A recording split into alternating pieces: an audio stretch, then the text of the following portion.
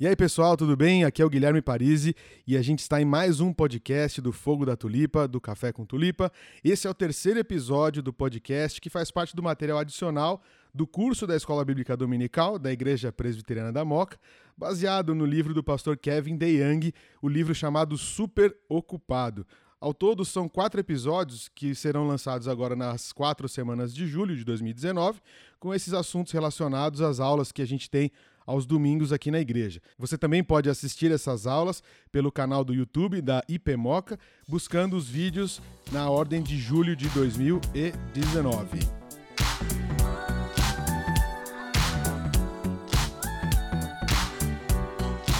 E eu tô aqui com os convidados desse episódio. Então, começando aqui pela minha direita, por favor, comece aí, Jonsa. Fala pessoal, aqui é o Jonatas, mais uma vez aí, episódio 3, vamos nessa. Olá pessoal, aqui é Aguinaldo e estamos gravando mais um episódio, hoje super ocupados de fato. Opa galera, prazer estar aqui é o Juninho, atendi o convite aí desse episódio com prazer, com problemas de agenda, depois de 2 meses e meio de tentativas, estamos aí. Muito bom.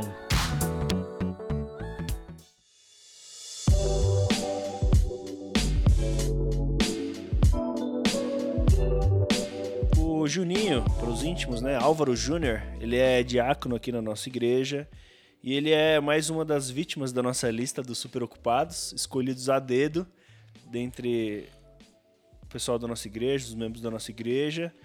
E no último episódio a gente fez uma entrevista com Eli, mas hoje o Juninho vem para somar com uma realidade diferente, que ele não tem filhos grandes, pelo contrário, né, tem filhos pequenos, acabou de nascer mais uma filhinha, então são 3 agora, pequenininhos. Só chora. E... Quem? A criança ou você? Todo mundo. Choro generalizado. Choro livre. Aqui o choro é livre. Aqui o choro é livre.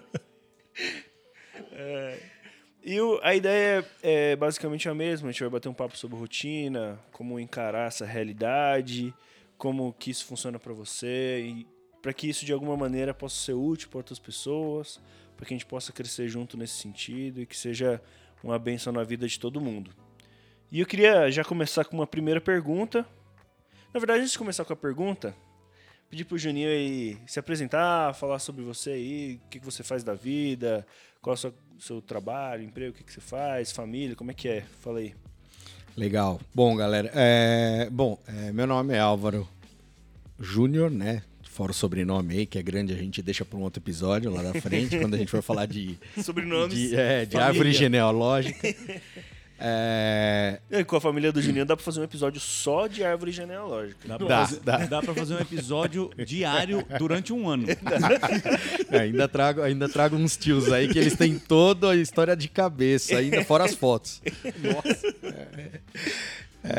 Não, mas legal. Eu sou publicitário de formação. Hoje eu tô com 38 anos, já tô quase nos 40, que medo. A gente... sou casado há 7 anos com a Raquel. E, bom, desde que eu me formei, trabalhei em várias empresas, saí desde o Estadão lá atrás, da área de mídia mesmo, offline, né? A mídia impressa que eu trabalhei. Fui passando por agências e ainda veículos. Imprimia jornal naquela época? Cara, ainda imprime até hoje, por incrível que pareça. E vou te o cachorro fazer xixi. Olha, pode ser, mas eu vou te falar, cara, no ano passado, o jornal teve um crescimento de circulação, cara. Pasme. O povo tá ficando velho. Talvez seja isso. Então, é vintage ter jornal agora. A gente fala assim que o grande impacto sobre essas mídias impressas, principalmente o jornal, vai acontecer com a mudança da geração economicamente ativa, né? A hora que essa molecada chegar no momento de consumir a informação e a hora que eles tiverem poder de consumo na mão, provavelmente essas mídias mais tradicionais elas vão sofrer o grande impacto. Mas já tem vindo, é gradativo, isso vai acontecer. Mas isso foi lá em 2001, né? Foi no começo de carreira, era estagiário lá e tal. Depois trabalhei em agência, trabalhei em outros veículos de comunicação e hoje a minha carreira acabou caindo muito mais para a área de internet, obviamente. Hoje eu trabalho numa agência de marketing digital, cuido da área de operações, então basicamente toda a mecânica da empresa está debaixo da minha responsabilidade aí, e isso dá bastante trabalho. E a rotina é super puxada, né? O pessoal lá da agência que divide comigo algumas decisões, eles falam, poxa, a gente resolve trabalhar com internet, a gente está ativo 24/7. Então, infelizmente, acaba não sendo muito diferente disso. Então, a gente está sempre online, a gente está sempre pronto para responder. Imagino que eu ainda não tive a oportunidade de ver o conteúdo que vocês discutiram com ele, mas na carreira dele ele também tem essa questão da disponibilidade, né? Então, é lógico que ali são assuntos super críticos de saúde, vidas e tal, mas no nosso caso a gente acaba ficando online e isso gera uma série de problemas, né, na vida particular, né? Porque você não multiplica esse tempo, então você acaba dividindo ele e roubando de outras áreas, e é o que acontece sempre. E só que, no particular, também a gente tem uma concorrência bruta aí, né? Só acirrando, né? Só acirrando. Foi piorando. Não facilitei minha vida, não. Faltou planejamento aí. Não, brincadeiras à parte. A gente agora acabou de chegar no terceirinho, né? No terceiro filho.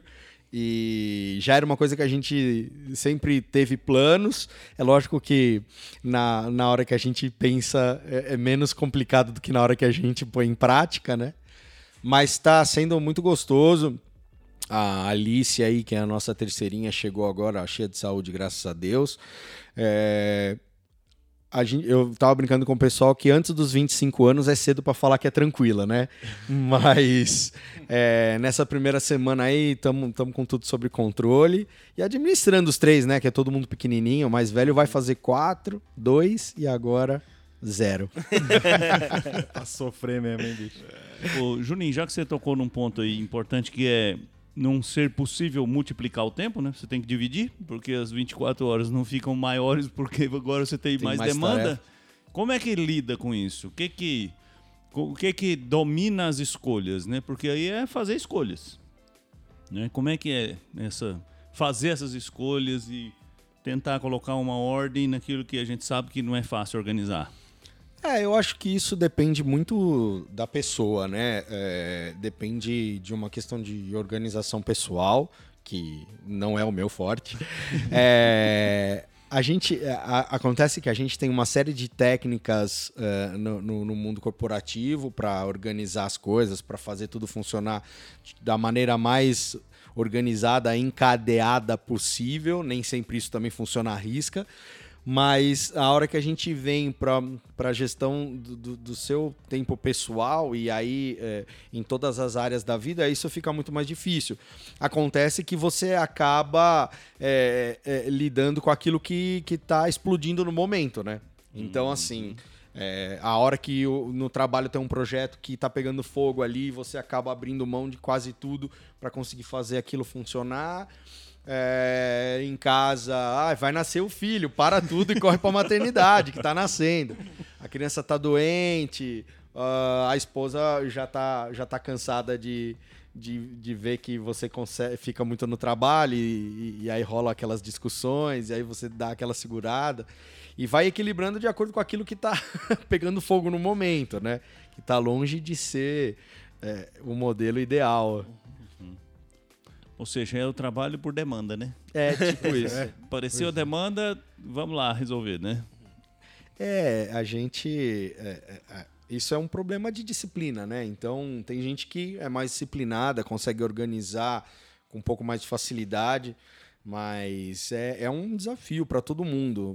Com certeza. É um problema e a gente... Eu sempre tive muito essa questão de empreender, né? Então, nunca tive muito apego por aquela questão de estabilidade, de procurar um emprego que me desse uma garantia e eu tivesse a minha rotina muito bem definida. tem esse aspecto, assim, um lado mais ambicioso, e aí você acaba tendo que se empenhar nesse intuito, e isso acaba requerendo alguns sacrifícios grandes às vezes. Isso é uma coisa também que entra no bolo para apimentar, né? Não, eu ia te perguntar, falar assim, como é que pra você é no dia a dia? Você falou, né, não dá pra dividir o tempo, né? A gente não consegue fazer um tempo só pra todas essas coisas aí. Mas você tem alguma coisa na prática alguma rotina que você tenta criar ou você tem definido pra não surtar assim? Ou você, tipo, deixa a vida me levar e as crianças te carregam e o trabalho te leva? Ou você nem não pensa muito sobre isso? O que você... Não, a gente pensa nisso sempre, né? Eu tenho ao mesmo tempo que eu tenho essa demanda super grande de todas as coisas da vida, tanto do trabalho, quanto de família, quanto de aspecto social, aqui na igreja, eu tenho... Eu sempre tentei, a minha mãe sempre pegou muito no meu pé, que eu sempre fui de tentar abraçar tudo, né? Então sempre não deixar nada de fora. E isso tem um preço também, alguma coisa sempre vai ficar de fora.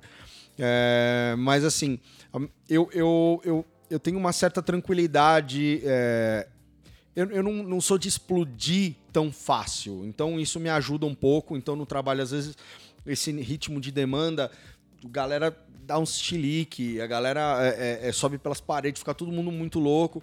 E eu normalmente sou aquele cara que tem um pouco mais de tranquilidade, fala, galera, calma, vamos por aqui, vamos por ali, tentando botar um equilíbrio nas coisas. Mas, em relação à sua pergunta no sentido de botar planos, a gente coloca planos várias vezes, né?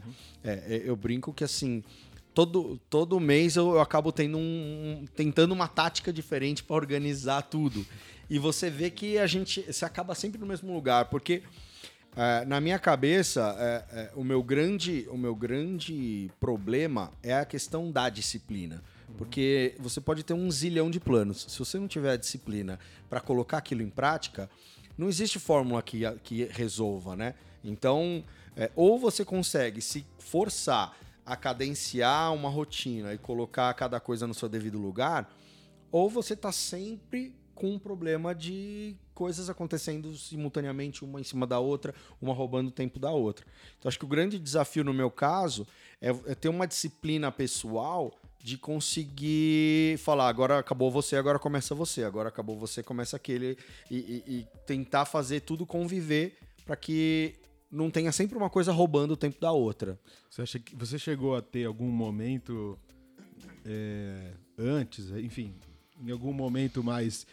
Eu não sei se agora é o momento de maior volume de trabalho, ou mesmo antes, que você chegou a, tipo, pirar mesmo, assim, surtar. Eu sei, como você falou, é um cara que põe mais o pé no chão e tal, mas às vezes as coisas saem do nosso controle de uma forma que a gente meio que pira mesmo, ou fica com... Cada um, na verdade, expõe de um jeito diferente, né? Esse pico de estresse, né? Um se cala, o outro se isola, um fica maluco, o outro briga com todo mundo. Você chegou a passar por algum momento desse tipo? Como é que você entendeu com isso? Lidou com essa experiência, se é que você teve? Ótima pergunta. Já passei por isso, sim. Eu trabalhei num projeto que era numa empresa de moda. E foi muito interessante porque era um cenário super novo, que não tinha nada a ver com nada do que eu tinha feito até então.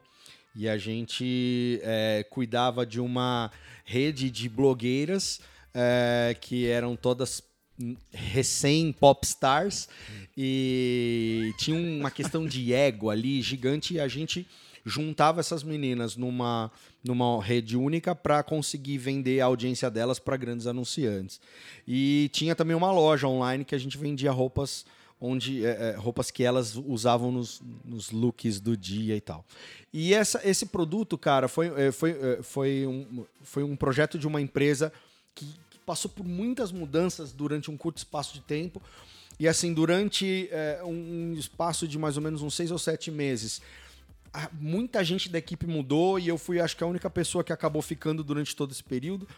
E acima de mim, passaram em 7 meses 5 pessoas diferentes. Foi assim, um negócio... Era quase todo mês eu tinha um chefe novo. E eu tive. No último cara que chegou, era um cara que vinha de um segmento de telecomunicações que não tinha nada a ver, o cara não entendia nada. E ele me colocava uma pressão diária de umas entregas que não faziam o menor sentido. Ele me pedia umas coisas que todo mundo se olhava no escritório e falava assim: cara, da onde caiu esse? Da onde saiu esse cara? e ele todo dia tava me impressionando. Então, assim, isso foi uma coisa que mudou muito na minha vida quando eu consegui começar a ter mais autonomia nas minhas equipes. Porque eu tenho esse perfil de tentar administrar a vida de todo mundo e tentar ver o lado de todo mundo. Mas várias vezes eu passei por situações onde quem estava acima de mim não tinha isso.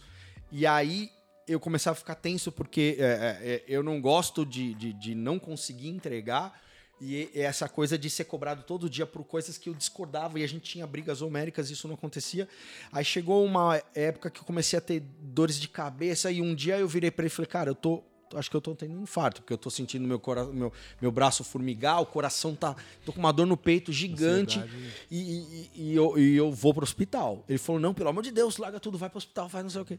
Aí eu cheguei lá, fiz eletrocardiograma, eu já fui direto pro hospital na hora. Nessa época eu trabalhava ali numa travessa da Avenida Paulista. E aí fui lá ali no 9 de julho e fiz eletro, tomei um remédio, não sei o quê. Aí o médico me atendeu e falou: olha, cara, casos como o seu, assim, eu tenho recebido uns 6 ou 7 por dia. Ele falou assim: com a sua mesma faixa etária, com esse mesmo esquema de padrão de vida profissional. Cara, isso é estresse. Ele falou assim: o coração é um órgão que está envolto em uma caixa de músculos. Se você ficar muito estressado, muito tenso, a sua musculatura fica contraída, a sua musculatura torácica comprime o seu coração, ele vai doer. E aí vai atrapalhar a circulação, vai fazer tudo isso. Então, assim, você precisa mudar a sua rotina, você precisa repensar. Então, essa foi a grande experiência que eu vivi nesse sentido, de parar e falar: nossa, eu preciso encarar as coisas de uma maneira diferente e preciso, inclusive, rever a minha posição. Só que enquanto eu tava pensando em como eu ia fazer, o chefe mudou de novo. Não deu nem tempo. E aí eu não tive nem tempo de botar um plano pessoal em prática. Mas, assim, foi uma experiência, foi um sustinho, assim, mas foi um baita aprendizado. Depois desse dia, eu passei a repensar um pouco a maneira de encarar algumas coisas, entendeu? Você falou uma palavra aí que a gente escuta muito, né, nos últimos anos, que é a palavra estresse, né? Que é uma coisa que todo mundo hoje é afetado por isso, né? E eu acho que uma coisa interessante que a gente tem visto nas aulas é que a gente não tem buscado respostas prontas para os problemas, né? A gente tem buscado princípios bíblicos que podem nortear a nossa vida para que a gente tome as decisões baseadas na nossa realidade, né? Porque a minha realidade é diferente da sua, que é diferente da do Gui, diferente do meu pai. E eu acho que a gente precisa entender essa singularidade, sabe? Que a gente tem e essa inteligência que Deus colocou na gente para tomar as decisões de acordo com o que nos é posto, né? E vendo essa questão de estresse, que todo mundo é afligido de várias maneiras, e eu já trabalhei em agência, né? Como o Juninho trabalha, eu já experimentei um pouco disso, apesar do pessoal que trabalhou comigo falar que eu vivi um momento bom, que não foi um momento tenso. Mas é desesperador, cara. Tem uma hora que você fala: meu, se eu não infartar hoje, eu infarto amanhã cedo. Antes de acordar, eu durmo infartando já. Porque é uma pressão gigante. E eu acho que a gente, como cristãos, a gente tem esse conhecimento que Deus proporciona pra gente sobre responsabilidades e papéis na família, papéis na igreja e nosso papel na sociedade. E eu queria saber de você, como é que, imerso, né, nessa realidade, e eu experimentei um pouco disso, nessa realidade onde, no mercado publicitário, que as pessoas não se importam com a sua vida, só se importam com as suas entregas, como é que você lida com isso, assim, de ter que fazer essas entregas a todo tempo, e assim, esse negócio de ir até de madrugada na agência às vezes, e você é cobrado por isso, e ao mesmo tempo que você tem que lidar com o fato de entregar isso, você não pode falar que não, porque a sua família depende do sustento, sabe? Esse dilema, como é que você encara isso aí? É uma pergunta meio tensa, mas... Não, isso é uma pergunta super pertinente, e eu já passei por por alguns ciclos diferentes dentro dessa situação, né? Então, assim, passei por esse momento muito parecido com o teu, onde eu tinha umas situações que me eram impostas e a gente tinha que fazer, porque estamos ali e não tenho muita perspectiva de ficar pensando em procurar um outro emprego agora. E vamos fazer funcionar, né? Então a gente acabava fazendo alguns sacrifícios. Só que assim, eu acabo... Eu sou muito... Eu desenvolvi ao longo do tempo, por causa até dessa questão um pouco assim, de algumas ambições pessoais, essa vida capitalista entrou muito na minha cabeça. Então hoje, para mim, acabou virando que a gente é super natural. Então se a gente... Hoje, eu me imponho algumas... Eu me coloco nessas situações algumas vezes, entendeu? Porque a verdade é que assim, hoje... Os meus chefes são os clientes, né? Então, o cara que poderia falar assim, agora ou faz disso de hoje para amanhã é o meu cliente. Mas, normalmente, quem acaba colocando esse ritmo sobre mim, ultimamente, tem sido eu mesmo. E é aí onde a gente pega, porque assim... E eu sempre fui muito assim, né? De mergulhar de cabeça. E até a Raquel sempre pega muito no meu pé, que é a minha esposa. Ela fala assim, poxa, mas... Você fala que agora vai ser... Que você tá num projeto, assim... Só que desde que a gente casou, você sempre tá num projeto, assim. E nunca muda. Então, assim... no meu caso... não adianta eu olhar muito pra fora, porque eu já assumi isso, é uma coisa mais minha já, entendeu? Então, às vezes, até quando eu não tenho uma pressão externa, falando, cara, é pra amanhã e você faz, eu tô ali no trabalho até a hora que eu olho no relógio, é 11 horas da noite, que eu tô tentando terminar um negócio pra entregar. Tem um lance de administração de tempo pessoal gigante aí, né? Eu sou muito perfeccionista, então às vezes eu acabo fazendo coisas que eu poderia delegar, porque eu acho que eu vou conseguir fazer um negócio daquele no jeito que eu quero fazer. Isso é uma coisa que eu tenho há alguns anos já tentado trabalhar na minha cabeça. Mas o que eu tenho sentido, e já faz algum tempo, é isso. Que por causa dessa rotina louca... existe uma inversão de prioridades que acontece, né? E aí, assim, lá no trabalho, sempre tem alguém te cobrando. Por mais que você não tenha um chefe imediato, você tem um cliente que ele sempre vai estar no teu pé porque ele está te pagando e ele quer receber aquela entrega. E você tem até a sua equipe que fala, e aí, cara, como que eu faço? Para onde eu vou? E agora, o que a gente entrega? Em casa, sempre tem alguém te cobrando. Tem a sua esposa, tem seus filhos que... vamos passar um tempo com seus filhos, na sua família, seus amigos, sempre tem alguém te cobrando. E aí, acho que talvez a gente vai cair nesse assunto em breve, na igreja, vários momentos, as pessoas não te cobram muito, porque tem aquela coisa, poxa, aqui todo mundo faz um trabalho voluntário, aqui tá todo mundo se ajudando, né? E aí, esse campo a gente começa a pisar na bola, porque é onde... Como ninguém tá te cobrando e quem te cobra é Deus e vai cobrar isso numa hora que o bicho vai pegar, você tem a falsa impressão de que tá tranquilo, estamos administrando, não tem nada estourando. Só que várias vezes você para analisar e fala, cara, qual que é o percentual do meu tempo eu dediquei para fazer as coisas que eu sei que fazem parte da minha função como cristão, né? Então, isso é uma coisa que eu sempre penso eu tenho tentado buscar um jeito de fazer isso funcionar na prática, entendeu? Até agora ainda sem tanto sucesso. Né?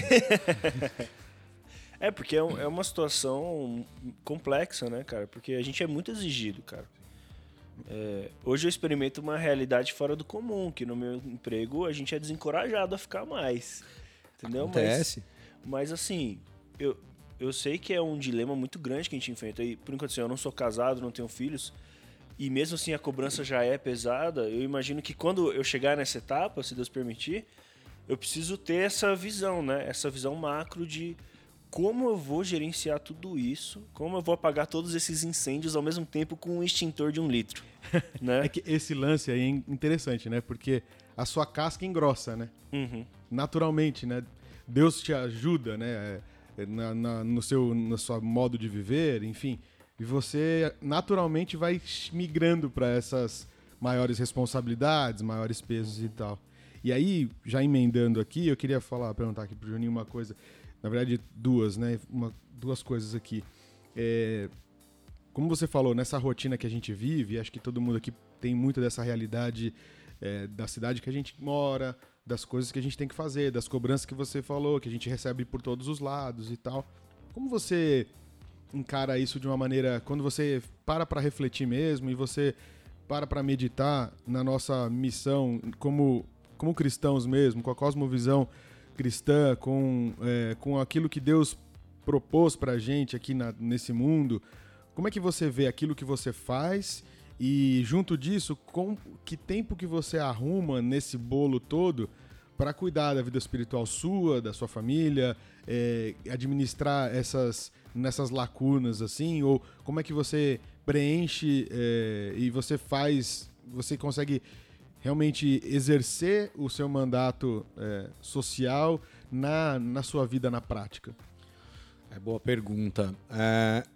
Eu pessoalmente, o tempo que eu consegui, que hoje é sagrado e eu separo, é um tempo que é super contraindicado pelo meu pastor, que é aquela hora que você deita na cama, sabe?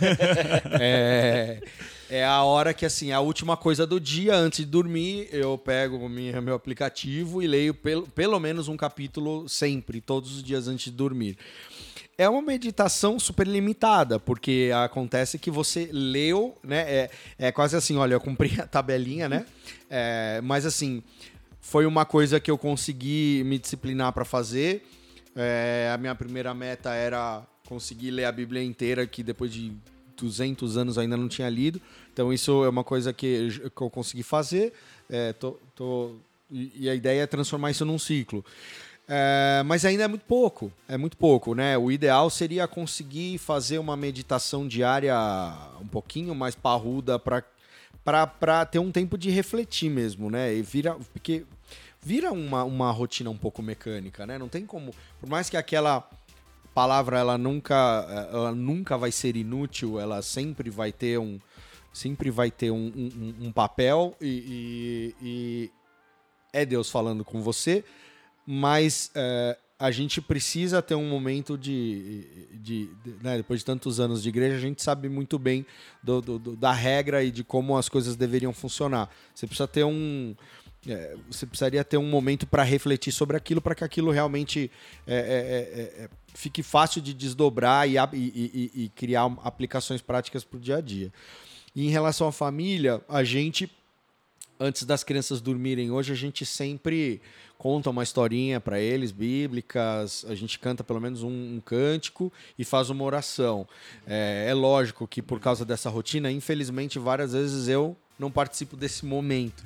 Mas sempre que eu estou em casa, a gente faz isso. Isso, assim, eu tenho Deus me abençoou muito em relação à minha relação, porque a Raquel me ajuda muito nesse sentido. E, na verdade, hoje o mérito maior dessa rotina é até dela, porque como ela está com as crianças, ela nunca falha e sempre tem vezes onde a gente fala, putz, hoje vamos só fazer uma oração. Aí um normalmente cutuca o outro e esse normalmente é ela, 90% das vezes é ela. Mas é legal isso, porque assim, a gente fica exausto do dia a dia e ela também fica exausta porque ela também trabalha e ela vai e volta com as crianças da escola e tal. E é uma coisa que é importante você ver que o valor de não abrir mão disso, né? Então a Laurinha, quando ela começa a repetir com 1 ano e 9 meses, começa a repetir as primeiras palavras da oração, isso é muito gratificante, de ver que aquilo está sendo guardado, está fazendo, tá sendo, nada daquilo é em vão, né? O Arthur tem uma fase que ficou mais manhoso e ele não queria repetir o versículo que ele já sabia falar, e ele não queria cantar, e fazia birra e tal, e eu que sou mais... nessas horas isso me irrita um pouco mais, porque eu tenho uma linha de pedagogia. Pedagogia familiar um pouco mais rígida. Meio bruta. Tipo isso, a Raquel, porque ela quer ser bruta comigo nessa hora. Eu fico mais irritado, porque eu falo, poxa, respeita, a gente tá falando com o Papai do Céu e tal. Mas Respeita, moleque. tipo isso. Mas mesmo nessas horas, a Raquel sempre fala, ele tá aprendendo, fica tranquilo e é verdade, eles assimilam mesmo. Então, isso é muito legal. Esses poucos momentos têm sido muito gratificantes e são bons para que a gente sinta esse prazer e o estímulo de tentar estender esses momentos, né? Uma coisa legal que você falou aí é essa questão da rotina antes de dormir, né? Na hora que você falou, eu lembrei daquele curso de inglês, não sei se vocês lembram. Eu lembro. Que você Aprenda fazia dormindo. Que você aprenda dormindo. Você colocava um fone de ouvido, dormia, o cara falando inglês. Então aí, quando você acordasse com o tempo, você ia aprender inglês, porque dormir na hora que você assimila mais, né? Travesseiro. Milagroso isso. Escutar o Cid Moreira lendo a Bíblia à noite. Muito Mas bem. Dá um pesadelo. uma coisa que eu tenho aprendido muito nos últimos tempos assim, é que tudo, cara, que a gente consome mexe com o nosso coração, mexe com a nossa alma. E eu acho que mesmo quando a gente, às vezes, cansado, sabe? A gente se dedica a ler a palavra de Deus e a separar esse momento, isso mexe com a gente. E isso fica no nosso coração, cara. Porque, querendo ou não, você leu, por mais que você tenha dormido depois, cara, a nossa cabeça tá trabalhando nisso, que ela não para um segundo, né? E a hora que você acorda, isso começa a fazer parte da nossa vida. E a gente que nasceu na igreja, né, teve esse privilégio, a gente já tem os fundamentos bem inseridos. E até um testemunho aqui, não é porque meu pai tá aqui, mas essa questão de... É sim. Vai fazer aquela média. Não, mas essa Momento questão de média. você... Passar um pano agora. Essa questão de você contar a história pros seus filhos todos os dias, cara, faz muita diferença. Porque isso fica, cara. Isso fica na cabeça. Faz. Hoje eu sei, muitas das histórias que eu conheço hoje foi por causa disso, desse dia a dia, sabe? De você escutar e lembrar, e as musiquinhas ajudam pra caramba. Cara, eu lembro das aulas que a gente tinha de escolinha, né? Cara, a gente não sai da cabeça. Hoje em dia a gente tem uma galera super dedicada no departamento infantil, mas a gente também viveu uma época muito boa, onde a gente tinha... cara, a gente sabia da Bíblia mesmo na nossa época. A gente era moleque, a gente sabia muito da Bíblia. Teste bíblico nas Olimpíadas, Teste bíblico, cara, a gente arrebentava, cara. Engraçado esse negócio que você falou de ficar, né? Hoje a Raquel veio assim pra mim. Papai, a mulher que virou estátua de sal, ela morreu? Ela ficou assim, contou a história um tempão. Sabe quando caiu a ficha? Falei, nossa, se ela virou uma estátua de sal, tipo, já era. Aí a criança fica, você acha que você contou e tal, entendeu? E beleza. De repente dá um estalo assim na cara. Falei, mas aconteceu alguma coisa aí. Tem acabou aí Não, e a gente pega, tipo, tem uns 15 livrinhos diferentes, né? Que a gente vai usando pra contar as histórias e tal. Aí você pega uma história, você fala assim, cara, agora eu vou contar uma nova e ele vai aprender. Aí a hora que você pega e fala assim, você sabe quem que é esse? Ah, é Daniel. Você fala, nossa, cara, hoje eu já contei essa história com esse livro aqui. Como que ele já sacou só de olhar?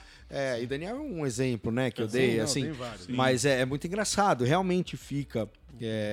Então, é muito legal. Não, eu falei isso porque pra gente não perder de mente também, cara, que todo tempo é válido, cara. Todo tempo que a gente investe nesse sentido tem valor e tem desdobramentos, cara, que a gente não tem como medir, cara. Né? Então, nesse sentido aí, sem querer contrariar o seu pastor, né, que de fato acha que talvez a noite, na hora de dormir, não seja o melhor tempo, mas ao mesmo tempo... Depois bate um papo com ele lá. Ao mesmo tempo, aproveitar as oportunidades, ainda que sejam escassas, é uma atitude sábia. Porque muitas vezes as pessoas se desculpam dessa superocupação para não achar tempo nenhum, não é? E de fato, fim do dia você está cansado, mas é melhor ter essa rotina do que não ter rotina nenhuma, porque eu concordo com o Gui, concordo com o Jonatas, a palavra de Deus é poderosa. Então o contato diário com ela, mesmo que não seja na condição ideal, ela vai produzir um efeito, ela vai produzir resultados, né?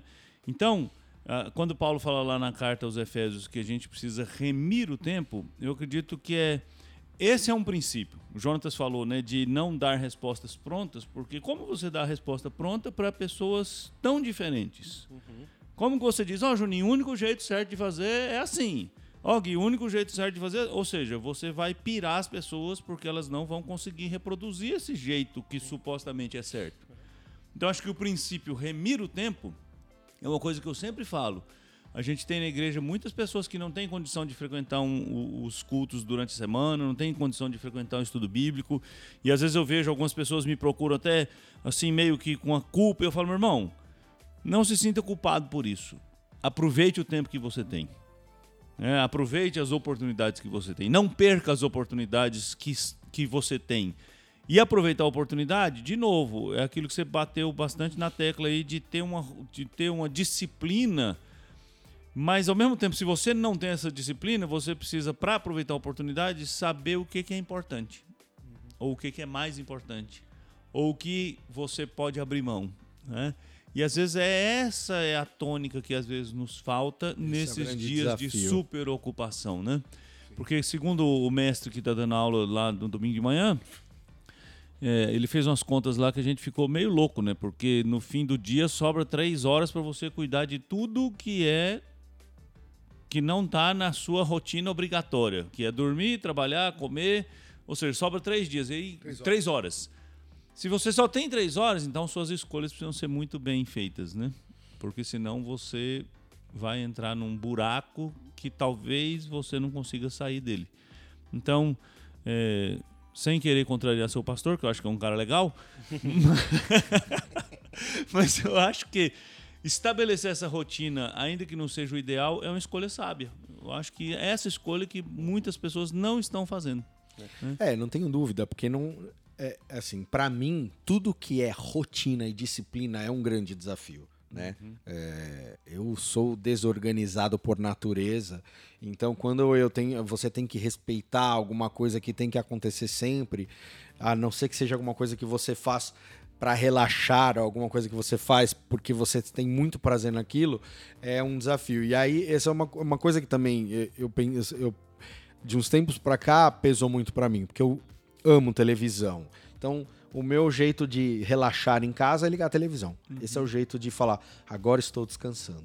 Mais do que dormir, às vezes. Tipo, eu tô com sono, mas eu falo assim, se eu não vi televisão antes de dormir, eu não descansei. Entendeu? É um negócio muito louco. Não assim. Desligou, sabe? Não é aquela hora que... Eu compartilho desse mau hábito. Então. E aí eu ia deitar, às vezes, falava assim, morrendo. E eu já tava dormindo em frente à TV. Aí eu falei, preciso ir dormir. Aí deitava e falava assim, poxa, cara, eu gastei meia hora, 40 minutos, 1 hora na TV, eu não vou gastar 5, 10 minutos lendo a Bíblia, tipo, é muito desproporcional. E isso foi uma coisa que eu comecei a me questionar, que me ajudou a manter essa rotina funcionando. Lógico, é verdade, realmente ter essa rotina para mim fez muita diferença. Foi uma grande vitória na minha vida, porque eu levei mais de 30 anos para conseguir fazer. Mas ainda é pouco, né? Ainda é muito pouco, porque é isso. O quê? São 10 minutos durante o dia? Esses 10 minutos, 15 minutos, dentro de tudo que a gente tem de tempo, é lógico, a gente nunca vai conseguir dedicar metade do dia para... A menos que a gente, né, esteja com o propósito de se dedicar exclusivamente a isso. E olhe lá. Mas é muito pouco ainda. Né? Mas aí vale uma dica que eu dei outro dia aí para a igreja. 5 minutos pela manhã, 5 minutos na hora do almoço, vai fazer mais diferença ainda. Porque às vezes, de fato, você não tem... é estressante, mas se você levantar 5 minutos mais cedo para gastar aqueles 5 minutos, ou melhor, né, para investir, né, para usar a palavra positiva, para orar, para ler um versículo ou uma porção que vai ficar na sua cabeça e fazer esse exercício, isso é uma coisa que, infelizmente, a gente nem sempre valoriza, usando a palavra disciplina nesse sentido de ter algum método que ajude você. Então, eu acho que esse é um método que me ajuda muito. Então, todo dia eu levanto e eu leio a Escritura e eu gasto ali alguns minutos orando, não muitos minutos, né? Mas aquilo faz uma diferença tremenda no dia, né? E a gente... Por isso que viver por princípios é melhor, né? Porque quando você, por exemplo, domingo mesmo a gente ouviu a citação de Lutero, que Lutero dizia que se o dia dele estava muito ocupado, ele não conseguiria produzir se ele não orasse pelo menos 4 horas.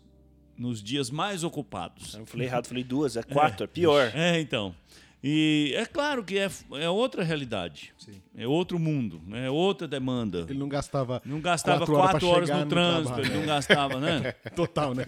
2 para ir, 2 para voltar. Mas, ao mesmo tempo, ele isso eu resolvi. ele estabelece um princípio. Se você tem uma demanda grande, qual que é a melhor maneira de atender aquela demanda? É começar do jeito certo, né? E começar do jeito certo vamos gastar ali alguns instantes meditando, orando, né, lendo a Bíblia. Então, uma vez eu li uma estatística americana que me deixou chocado, que os crentes mais consagrados oram em média, ou gastam em média em oração e leitura bíblica 10 minutos por dia. Os mais consagrados. Então, assim, se você gasta 5 de manhã, 5 na hora do almoço e 5 à noite, você já está bem acima da média. Né? 50% acima da média. Já virou case, já. É interessante porque é uma maneira da gente quebrar o próprio egoísmo que gera a gente, né? Porque a gente prefere dormir 5 minutos a mais e sair correndo desesperado porque tá atrasado, com as crianças para arrumar e tal, ao invés de investir realmente 5 minutos. Aí é um exercício que vai mudar a nossa vida em vários aspectos, né? De começar a tirar esse egoísmo, esse negócio de olhar só pra gente e achar que descansar é só fazer essas coisas que como é que é? Desvazia a mente, né? Sei lá, ver uma televisão, uma série, um filme, ou qualquer outra coisa assim. E assim, nesses dias que a gente vive, você não fica sem ter o que fazer. Você sempre arranja alguma coisa para fazer. Eu costumo dizer que o celular, por exemplo, é a nossa bênção e maldição, né? É uma bênção porque você está em contato fácil com todo mundo. E é uma maldição porque você não perde o contato com ninguém. É uma maldição porque está todo mundo em contato com você. Exatamente. E você não para de trabalhar. É o dia inteiro respondendo perguntas, o dia inteiro atendendo demanda, o dia inteiro cobrando de alguém. Então, aí vai um testemunho pessoal, né? Desde que eu comecei a gravar as mensagens diárias, isso eu continuo, não é mais por causa de ninguém, é por minha própria causa. Porque eu estabeleci essa disciplina, então vai completar 5 anos agora, e nesses 5 anos, só um dia que a mensagem não foi. Um único dia, né? E isso fez uma diferença tremenda na minha vida. Então, às vezes eu levanto 5h30 da manhã, se eu tenho um compromisso de manhã ir no médico, aí eu levanto mais cedo ainda, por isso que às vezes a mensagem vai 5 horas, 5h30, 6 horas. Agora que está de férias, está indo mais tarde um pouquinho. Essa semana né? teve 7 um que horas. foi 4 e pouco da manhã. É. Não, lá em casa a gente brinca que não tem como acordar antes do meu pai. É impossível. Toda vez que eu acordar, ele já está acordado.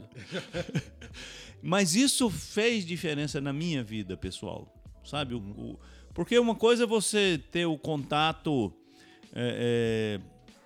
tornar a Bíblia o seu material de trabalho. Isso é uma tentação que todo pastor corre o risco de cair, né? Porque sua matéria de trabalho é a Bíblia, e você começa a olhar para a Bíblia só como algo que vai produzir alguma coisa.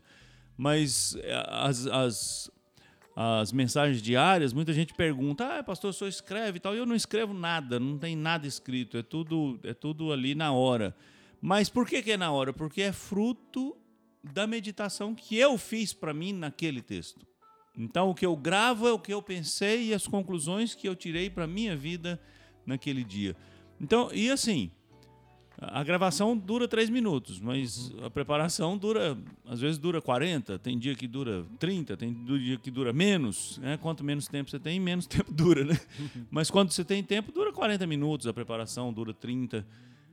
E eu sei que talvez muita gente não tenha esse tempo, né? Pela manhã. Mas você pode ter menos tempo e você pode ter resultados que vão fazer diferença. Então, é um testemunho pessoal de que você pode estar super ocupado, mas ainda achar espaço para se ocupar daquilo que você sabe que é fundamental. Testemunho e o merchan do nosso outro canal de podcast que você pode assinar, que é o Café com Tulipa. Mas o que eu achei muito legal do Juninho, que também uma conclusão que a gente teve com ele, é que estar ou ser super ocupado não é uma desculpa para você se ausentar das suas responsabilidades, mas um desafio que você recebe para conseguir cumprir apesar dos outros compromissos que a gente assumiu. Então, eu acho que isso é um grande recado, né? Sim. Que a gente pode... Uma grande lição que a gente pode levar disso tudo, né? Os desafios sempre vão estar aí. A gente tem que aprender a driblar e seguir cumprindo a missão que foi dada, né? Isso aí. Quer concluir alguma coisa, Juninho? Pra gente... Uma grande mensagem inspiradora no final. Não quero extrapolar o tempo, mas você tocou num ponto, uma palavra que até sempre baixa na minha cabeça, né? A questão você usou a questão do egoísmo, né? Que eu nem lembro a aplicação que você fez exatamente, mas eu não sei, às vezes eu paro para pensar que a rotina, a vida do super ocupado, ela tem um lance de egoísmo aí também, né? Essa coisa de você querer usar esse tempo para conseguir fazer muito bem alguma coisa. Eu acho que isso também tem um lance. Eu me considero uma pessoa egoísta. Se você não consegue ter um tempo para compartilhar ou um tempo para dedicar para coisas que dizem menos respeito a você, eu acho que também tem um desequilíbrio aí, né? Com certeza. E eu acho que esse é um ponto que provavelmente a gente vai ver no curso em breve. Porque, de fato, verdade, ser super ocupado é uma coisa que hoje te dá um certo status. Então tem a ver com o seu senso de realização, né? Sim. Eu sou um cara super requisitado, super ocupado, eu sou importante. Ou então eu tô correndo muito atrás de alguma coisa que para mim é muito importante, ou seja uma realização, seja qualquer coisa. Eu acho que tem muito disso. Isso é uma coisa que... É um mal, né? Que tá aí. E quando as pessoas reconhecem você como super ocupado, porque aí já é um plus. Esse é o lance de status, né? É o status, é isso aí. É o status. Mas aí a gente vai chegar lá na raizinha do É. problema que se chama orgulho, né? É isso aí. Porque o egoísmo não é um filho do orgulho. Ou seja, se eu sou importante, eu mereço e eu vou correr atrás de tudo pra mim. E se eu não sou importante, eu quero ser importante, então eu tenho que me acabar de trabalhar pra conseguir ser importante. Exatamente. É isso aí, gente. Queria agradecer a todos vocês aqui, em especial o Juninho, pelo tempo aqui. Beleza. Investido nesse programa. Que Deus te abençoe. Amém. E obrigado pela sua presença aqui. E que espero que Deus fale aos nossos corações através desse estudo, das aulas. E que tudo que a gente compartilhou aqui realmente sirva para a gente refletir na própria vida, né? Às vezes é importante trocar essas informações, para essas experiências, para às vezes se colocar um no lugar do outro, entender as realidades. Então, que Deus use isso tudo para edificar a sua igreja. Obrigado, Juninho. Valeu, obrigado pelo convite. Foi um prazer estar aqui. Muito bem. Isso aí. Valeu, pessoal. Um abraço. Até a próxima. Um abraço. Até a próxima.